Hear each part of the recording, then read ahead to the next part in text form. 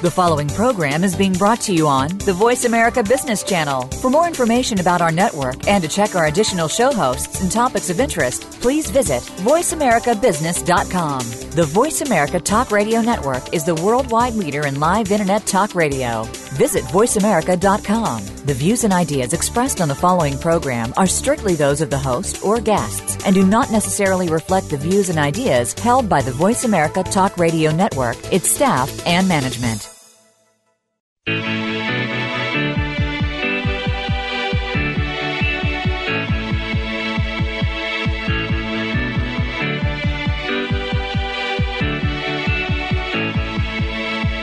This hour of the Costa Report is brought to you by IBM. Big data at the speed of business. Welcome to the Costa Report. I'm Rebecca Costa, and thank you for joining me for another 2 hours of Straight Talk Radio. I want to take a moment to thank members of our military who are tuning in from remote locations today. Thank you for being with us again. In just a moment, former Senate Majority Leader, who was voted the most respected member of the Senate for 6 years running, Mr. George Mitchell, will be joining us. And we're going to find out whether brokering peace in Ireland and between the Israelis and Palestinians is any more challenging than getting both sides of the aisle to work together here at home. But before Mr. Mitchell joins us, as is my custom each week, let me take a moment to tell you a little about his background. George Mitchell was orphaned at a young age and had the good fortune to be adopted by a loving working-class Lebanese family. In his early years, Mitchell was an altar boy and worked as a janitor when he was in high school. He received his undergraduate degree from Bowdoin College in 1954 and then served in the United States Army until 56. Then 5 years later, Mitchell received his law degree from Georgetown University. His first stop was as trial attorney for the Antitrust Division of the Department of Justice. But before he knew it, he was tapped as executive assistant to Senator Edmund Muskie. By 1977, Mitchell was on a fast track. He was appointed U.S. Attorney for Maine by President Carter and later appointed to the U.S. District Court in Maine. He worked as a federal judge on up to May of 1980 when the governor asked him to fill Muskie's seat, which was vacated when Muskie was appointed Secretary of State.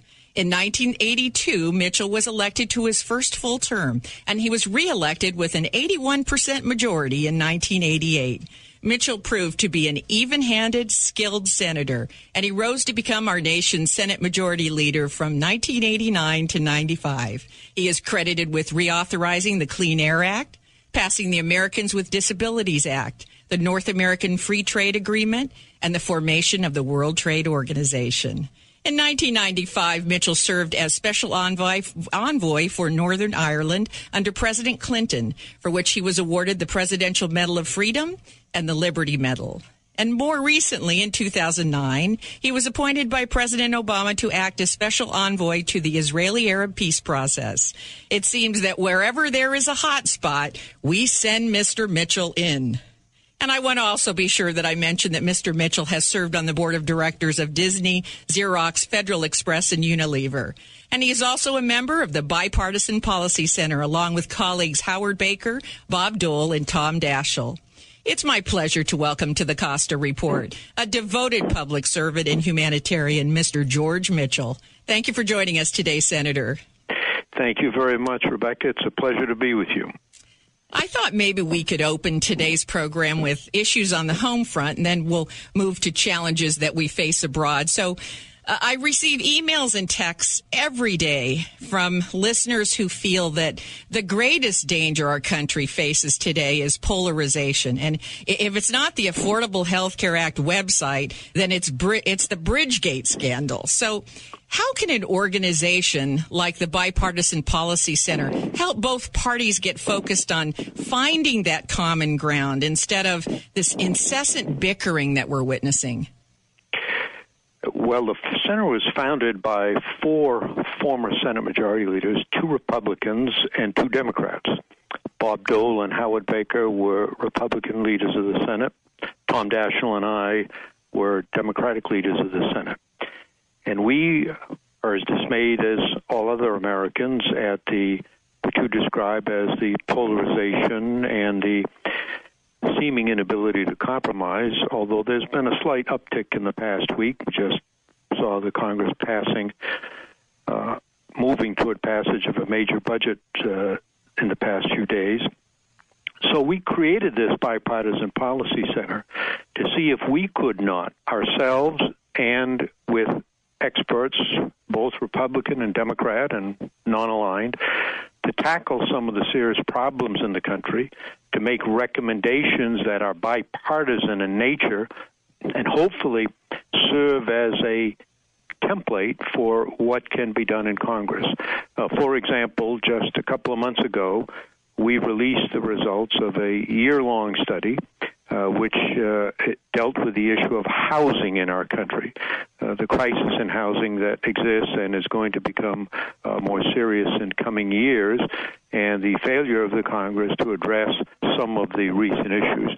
Our report's been well received. We had half of it was Democrat, half Republican. We had people from all parts of the industry, advocates for various points of view, and over the course of a year, we were able to come up with a set of recommendations that all of us agree make some sense in helping to move the country forward. We also agree that if each of us had written a report individually, it might not be this one. There's not unanimity on every point, but there is unanimity on the need for bipartisan approaches, meaning you have to respect, listen to, and try to accommodate the other point of view.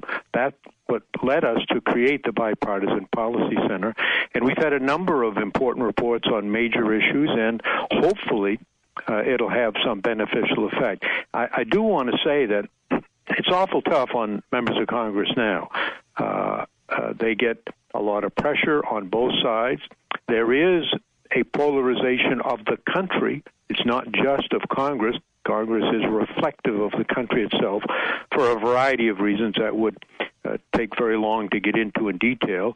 But we have to try to address it. And one way is to find those areas of common ground, see what we can do on the major issues confronting the country, and try somehow to bring down the level of inflammatory language and insult and negative advertising that has helped to create the circumstance that exists today.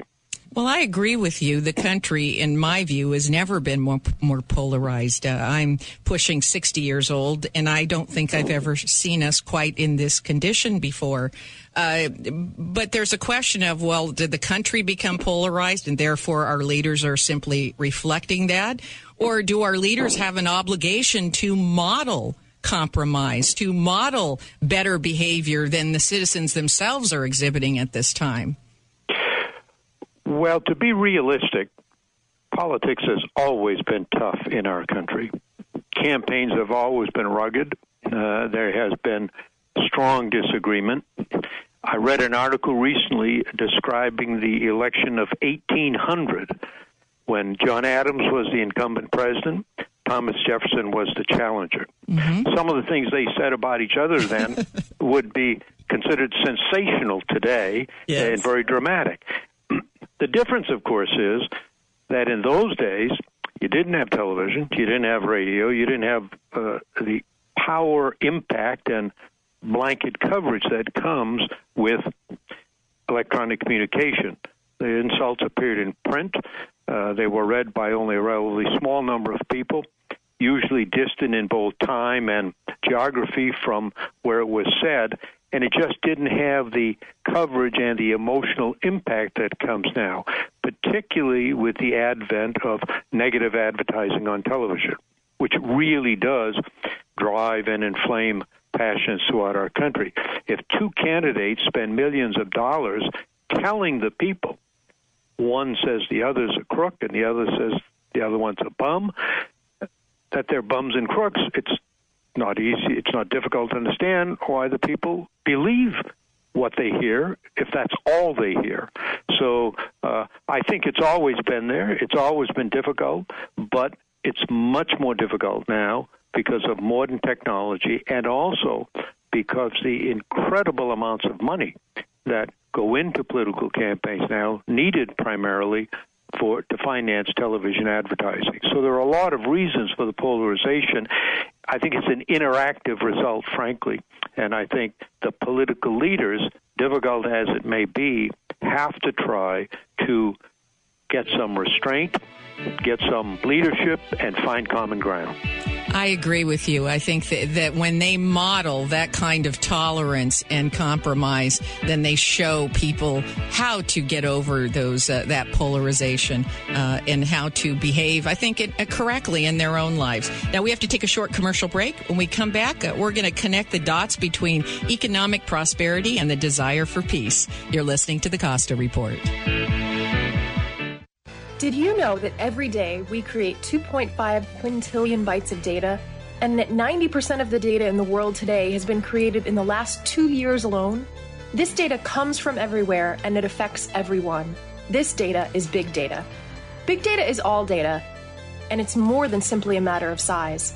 Big data represents an opportunity to uncover new insights, make your business more agile, and answer questions that were previously beyond your reach. IBM's Big Data platform uses sophisticated technologies and patented advanced analytics designed to complement your existing information infrastructure. The IBM Big Data platform allows you to get started quickly today and expand to address more complex problems tomorrow. It doesn't matter where you start, it matters that you start. Find out how IBM can help you turn big data into a competitive advantage by visiting ibm.com/bigdata today.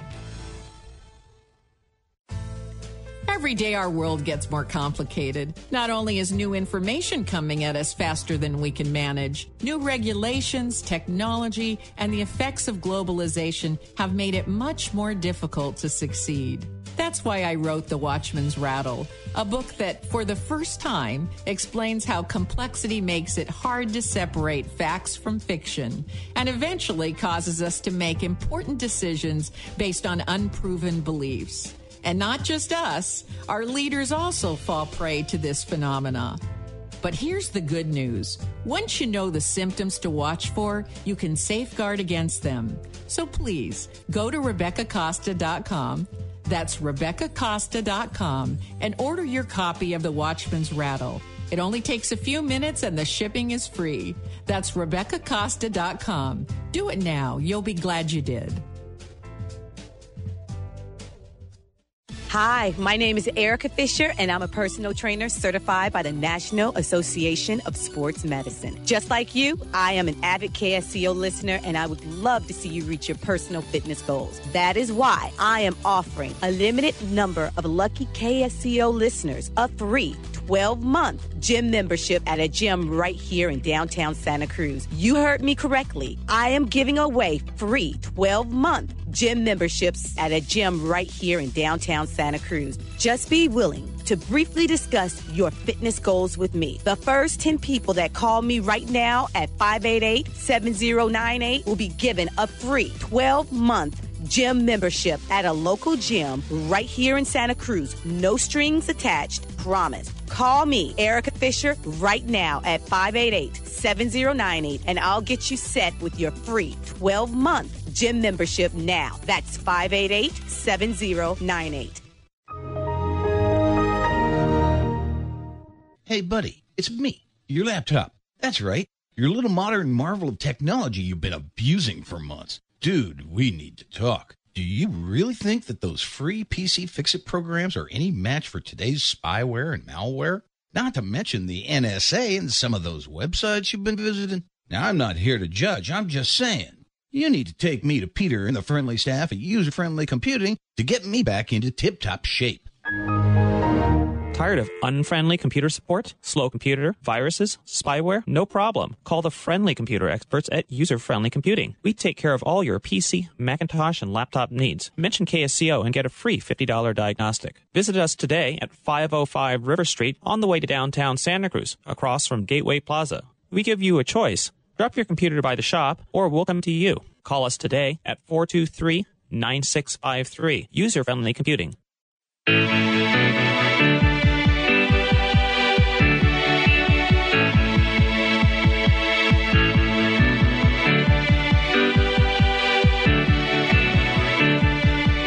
Welcome back to the Costa Report. I'm Rebecca Costa, and my guest today is former Senate Majority Leader and peacemaker, Mr. George Mitchell. So switching gears to the challenges we face abroad, last fall you had a story about going to Northern Ireland to facilitate peace and seeing a map which revealed that the areas of highest unemployment were also the most violent. And you went on to say that the lack of opportunity is the fuel for despair. Now, I know it's impossible to tell whether the violence created the unemployment or vice versa, but you made the point that investment organizations can play a big role in facilitating peace by investing in high-tech businesses which employ both Israelis and Palestinians. So can you talk about the role business investment has to play in bringing stability to the Middle East?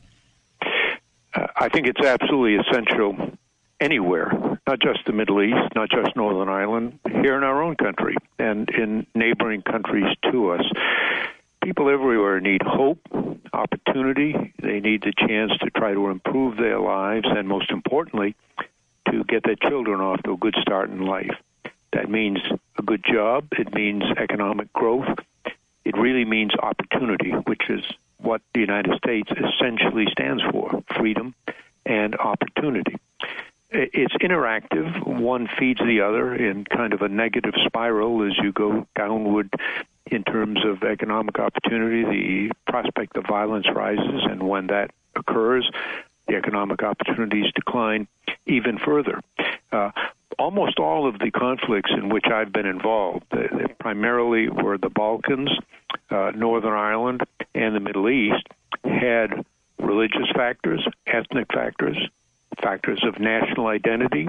They were not uniquely economic, but underlying all of them was an economic factor. And that's why I have always stressed not just business organizations, Rebecca, individuals.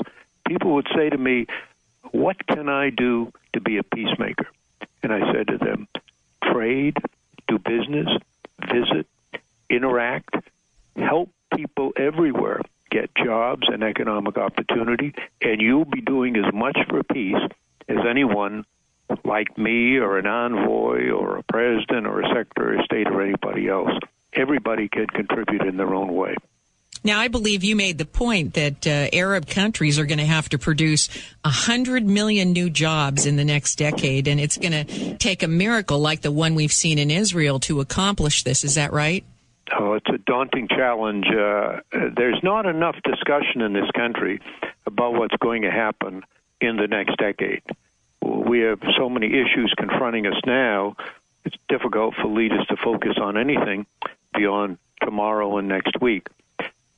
But step back with me a little bit and listen to some statistics which come from recent population projections made by the United Nations.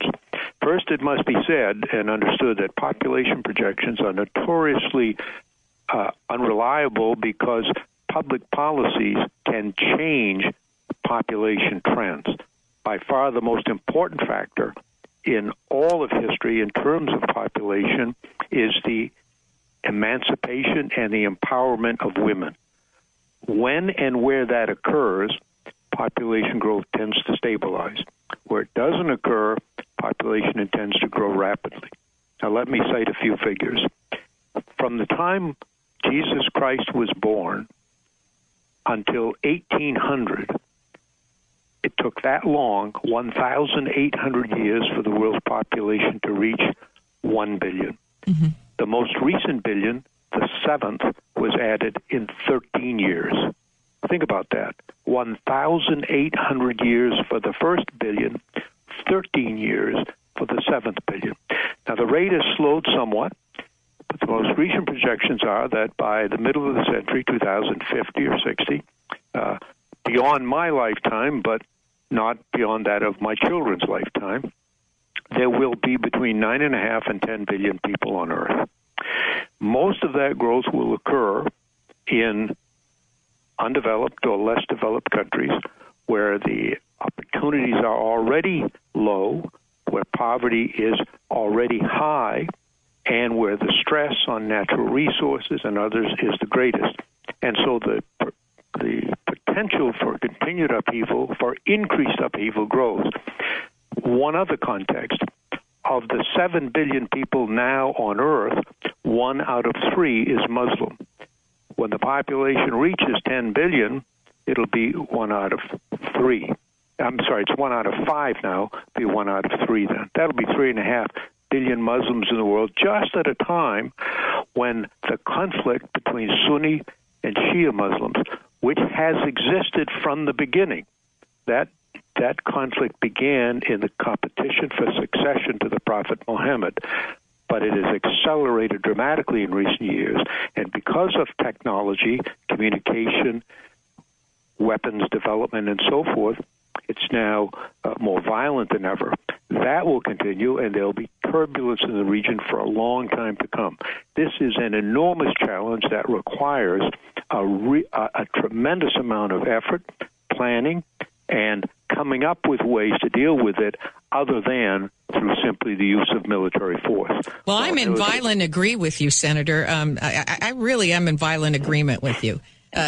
Using Egypt as just an example, during Mubarak's reign, the population soared from 30 million to 80 million.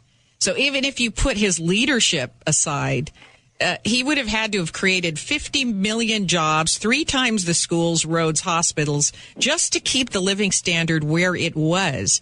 And so given that reality, it doesn't seem like ground conditions for the average Egyptian or for really any Arab Spring country can change unless they get control over these exploding numbers. And that doesn't seem to be on the table right now. So am I looking at this the wrong way? Are we going to see increased violence? I think that's likely, although the reality is that you can make arguments about violence increasing or decreasing. The fact is, in the 20th century, at a time of major land wars, when you had nations, large nations, individually and in combination, fighting against each other, the rate of death was very much higher than it is now. Consider that in the First World War, an estimated 15 million people died. Yeah. In the Second World War, more than 60 million, and the populations of the countries were far smaller than they are today. Now, we have more publicity now.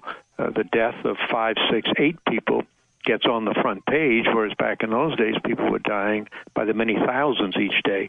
So you have to keep it in perspective. It is difficult, it is turbulent, hard to deal with, but it is better than what has happened in much of the recent past, and we have to keep that going.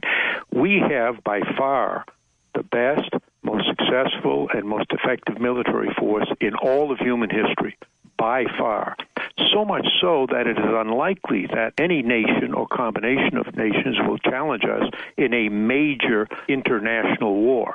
We are going to see, though, increasing difficulties of the type of regional upheavals that we have, and they take a long time, and history teaches us 2 very important lessons. The first is, it takes a long time to sort this out. In England, it took 200 years.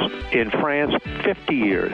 And it's going to happen in the Arab countries. And the second one is, and I'll just conclude this segment with this, history tells us that the removal of a totalitarian or despotic regime by force does not guarantee that the successor regime will be any better. And on that note, Senator, we've got to go to a hard break. We'll be right back.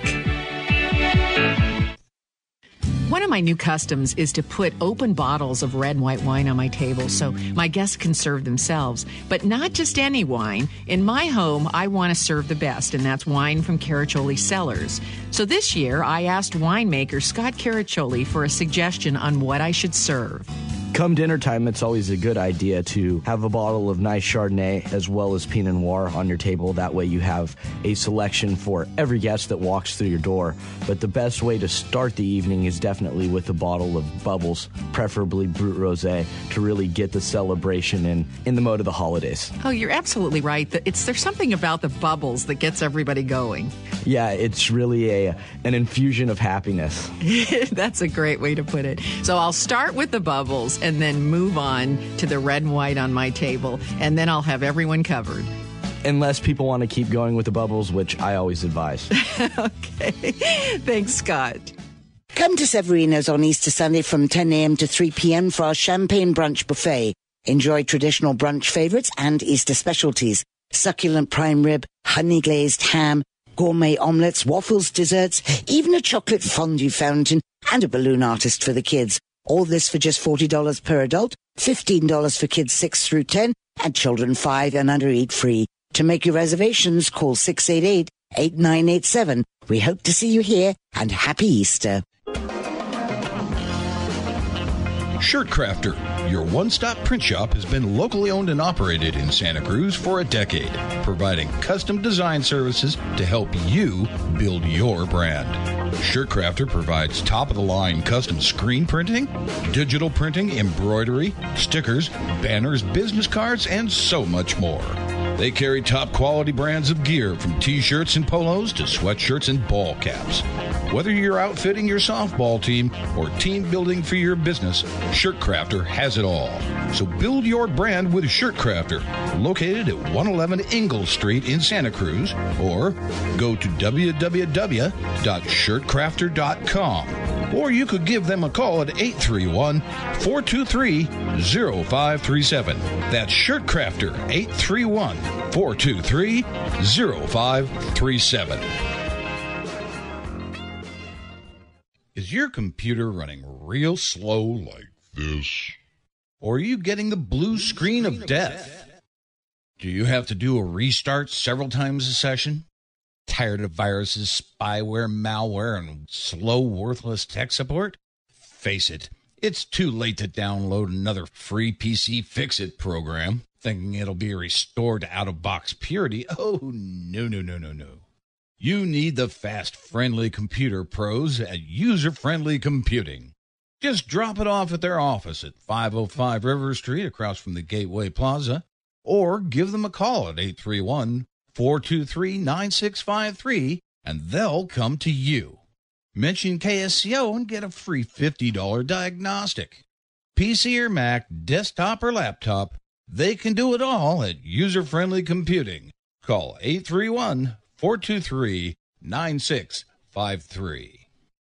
Get a new view of the world with Coast to Coast AM. When do you see this entire picture unfold? It's unfolding right in front of us. The corporate struct runs our government. And most importantly, they keep us on the two-party system. As long as they can convince the American people that your choices between evildoers, the Democrats, or evildoers, the Republicans, they have absolute control of you. The biggest threat would be a genuine third party. Hear Coast to Coast with George Norrie Monday through Friday beginning at 10 p.m. on KSCO.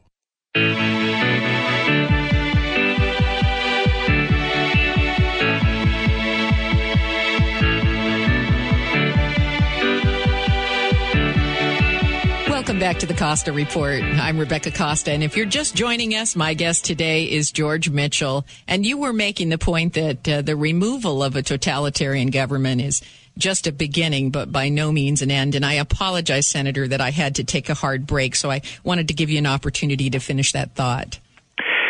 No, I understand that.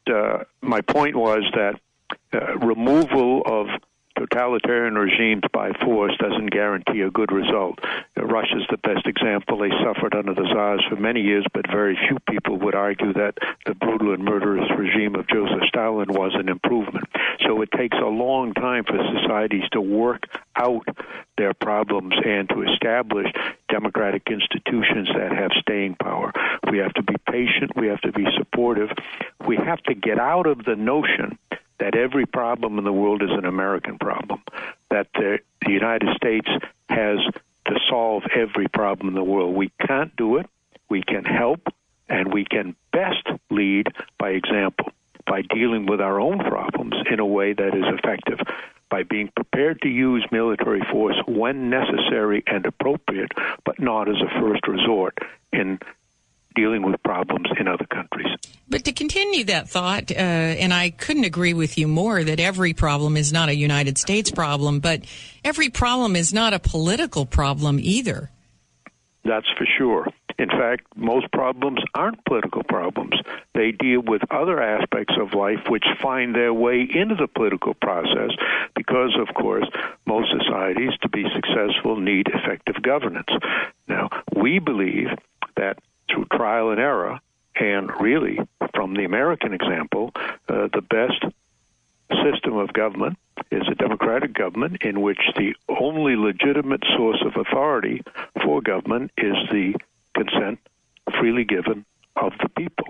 But maybe I'm looking at this the wrong way. Even if you institute democracies, as in Egypt or other Middle Eastern countries, if they can't create jobs for hundreds of millions of people coming, how can the democracy expect to stabilize? Well, you need both, and they are both interdependent. Keep in mind that we use the word democracy, and I think one of the mistakes that we Americans made in the past couple of decades is conveying the impression that if you have an election, you're a democracy. An election is, of course, an indispensable element in a democracy, but it is not the whole thing, and you don't become a democracy just by having one election. Wouldn't that be easy? Yeah. The really important part and the hard part is what comes with democracy. First, the rule of the majority, but second, the protection of the rights of minorities, to make certain that governments are inclusive and that the primacy of individual liberty is maintained so that some rights are not subject to majority rule. That's very, very hard for people to grasp and to live up to in societies which don't have that history. Well, I'm glad you brought that up. We struggle with that in our own country. Late last year, we were attempting to change the filibuster laws. We look, and that is a dangerous change of Senate rules. We struggle with that for the 230 years of our existence, and we're still struggling with it. And it's a real problem in other societies. You've mentioned Egypt 2 or 3 times. Mm-hmm. Now, what you see there, of course, is that when Mubarak left, there was an election, and Morsi and the Islamic Brotherhood won the election. Nobody disputes that it was a rigged election. It reflected the will of the people at the time. Yes. But then they came in and acted in the same way that their predecessors had. It was that we won, and so it's now us. And they not only made no effort to be inclusive, they did just the opposite. Now, as a result, they've been toppled, and one of the concerns that people have is the army in power now is, in effect, adopting the same line. We won, and we're going to be in control, and we're not going to share power in any inclusive sense, in any meaningful way with the opposition. What they have to learn is that the hard part of democracy is you have to balance between the rights of and the authority of the majority to rule, while at the same time protecting the rights of the minority and, most importantly, of the individual citizen. That's a very easy thing to say and an extraordinarily hard thing to do, and that's the problem, the challenge that is being faced now, right now throughout the Muslim world, but throughout history in every part of the world.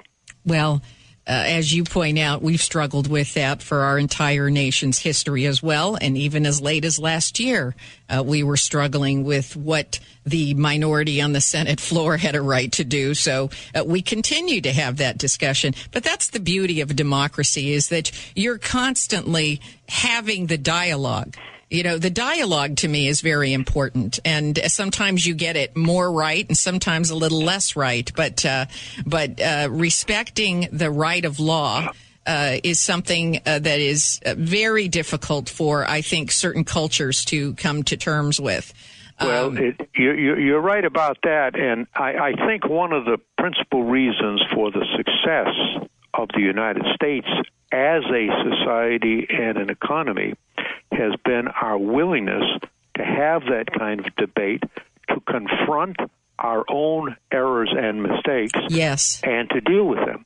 We have made some horrible anti-democratic mistakes in our nation's history, and we all can go back and pick out the ones that most suit our purposes. But what we have seen is that over time, we have recognized them, and the pendulum has swung away from the extremes back to the center, and we've made the changes necessary to deal with them. And that is essential not only for individual growth, but for the growth of any society. I agree with you. I think that we're in for a bumpy road in the Middle East unless they can get their economies operating in a successful way, because I think at the heart of it, back to what you were saying, unless they can create employment and viability for future generations, there will be continued turmoil and lack of stability. Not just the Middle East is going to be a problem in Africa. Africa is going to experience explosive population growth. The United States will experience continued very substantial growth, although I think it's manageable here because we are now about, I think, to see the American economy take off in a new period of growth that I think is going to go a long way toward solving some of the issues that have led to the polarization that we have. What you find throughout our history and that of other societies is that when times are difficult, when the economy turns down, when there's high level of unemployment or underemployment, people then are more susceptible to the kind of extremes that tend to exist in all places and all times.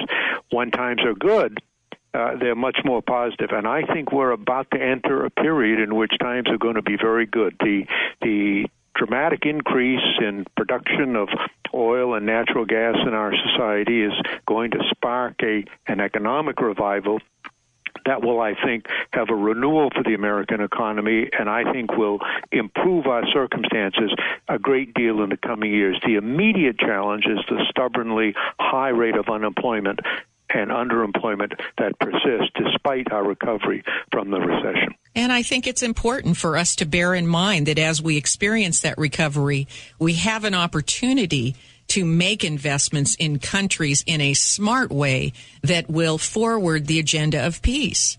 That's right. And we see that all around the world, including in our own hemisphere, including in our relationship with Mexico, our neighbor to the south, and in other countries in Latin America and in the Pacific.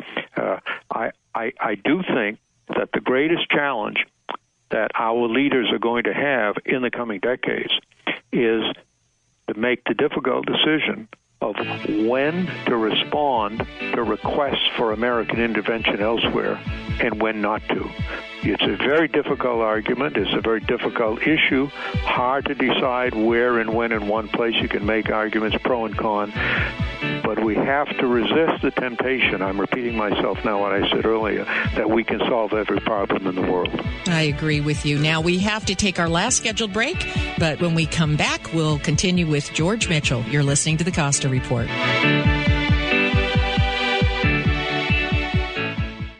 Do you love creating salads as much as you enjoy eating them?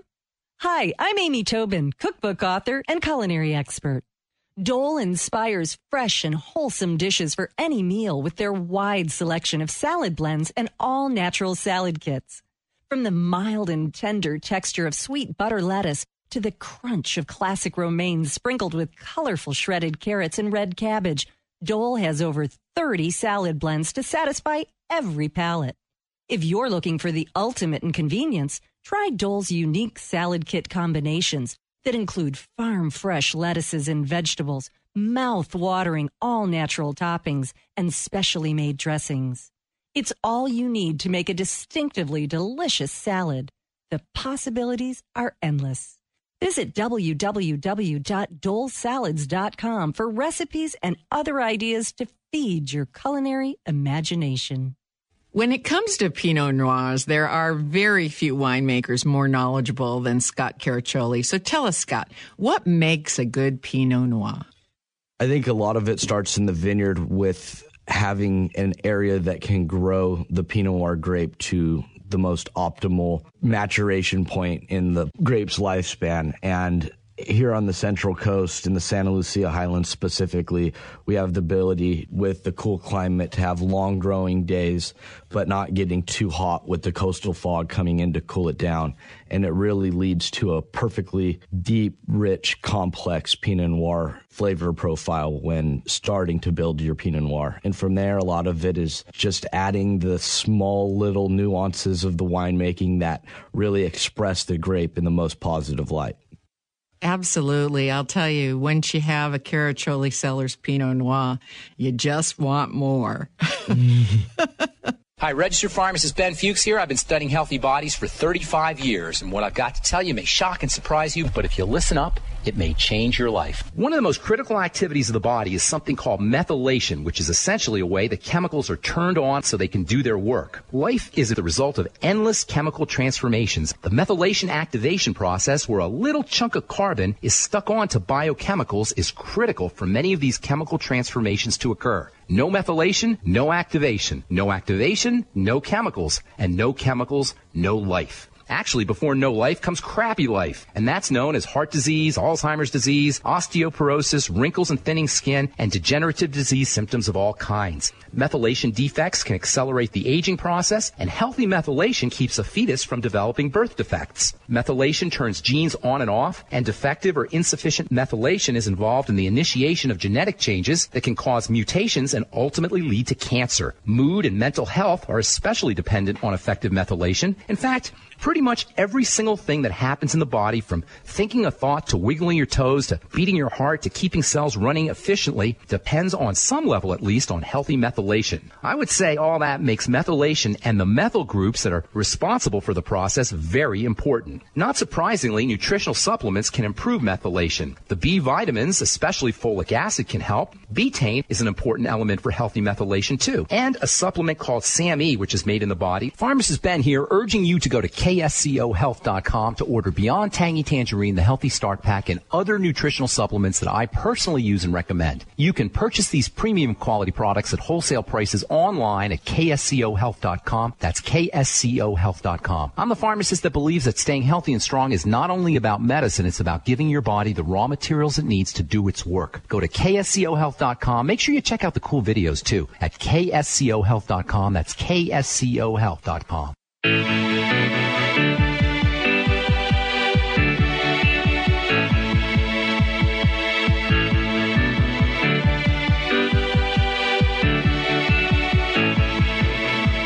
Welcome back to the Costa Report. I'm Rebecca Costa, and my guest today is George Mitchell.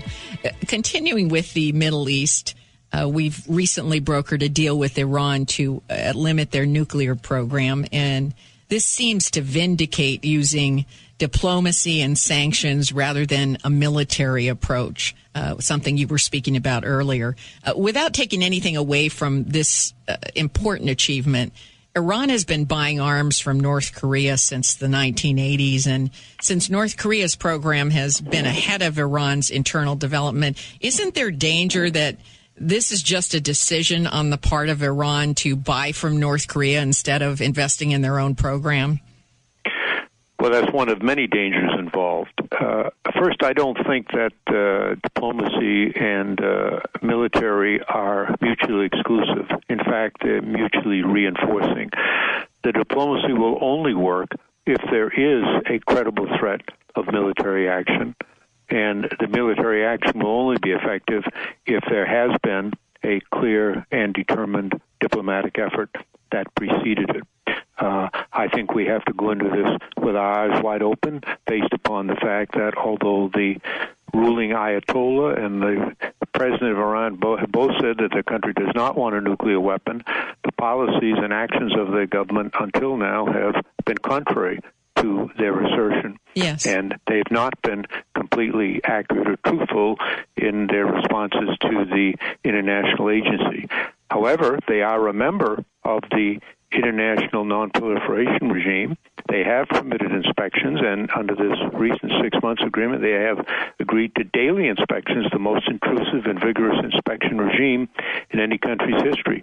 So I think it makes sense to take this action, to maintain the sanctions, and to try hard to reach a permanent agreement, but make it clear that if there is not a satisfactory permanent agreement, the threat of military force remains and will be employed if it is necessary. Well, here's what I'm not understanding. Why would any country invest in a nuclear weapons program of their own when they can just buy one from North Korea? North Korea does sales demonstrations every 6 months. Because, first off, all of these regimes know that governments can change. And if you put all your eggs into the basket of getting assistance from a country, that gives them the leverage to shut the pipeline off anytime they want. The United States would never agree that our nuclear program will be purchased from someone else, leaving us not dependent on doing that. We take a policy with respect to military equipment, for example. People say, well, you can buy ships cheaper in Italy and Germany and France and South Korea, and maybe we could. But would any American government or president agree that we're going to give up making nuclear submarines or aircraft carriers on our own because we might get them cheaper elsewhere? They'll never. They want to do it on their own. Listen, Rebecca, there are 9 countries with nuclear weapons. Iran's trying to make it 10. Yeah. In each of the 9, including the United States, the public believes that their country ought to have nuclear weapons. It's just others that shouldn't have them. That's right. Why would we expect the people of Iran to be different from everybody else in the world? Now, what we have to make clear to them is that the cost to them of developing a nuclear weapon will be so great, and the benefits that they will get from not doing so will be so substantial. And we have done that through economic sanctions. They have worked. I mean, it's worked. There's no question that has worked, but it is not working in North Korea. We have massive starvation in North Korea, and it is the people of North Korea who are suffering because of their government's insistence on pursuing nuclear weapons. That is absolutely correct, and it is a fact that sanctions work in some cases and they do not in others. But you made the point that, it's the combination of sanctions backed up by the military capability.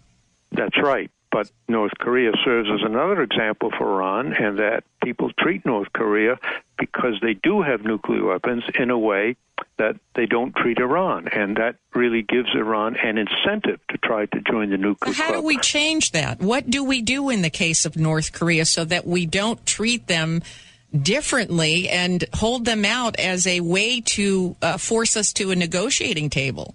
I think that we have to continue to maintain sanctions and at the same time continue to engage in dialogue and discussion, and to hope and expect that over time they will come to realize that the cost to them for their nuclear ambitions is not justified by the benefits that they're getting. Very difficult to do, and you can say at any moment that it hasn't worked, and it surely hasn't.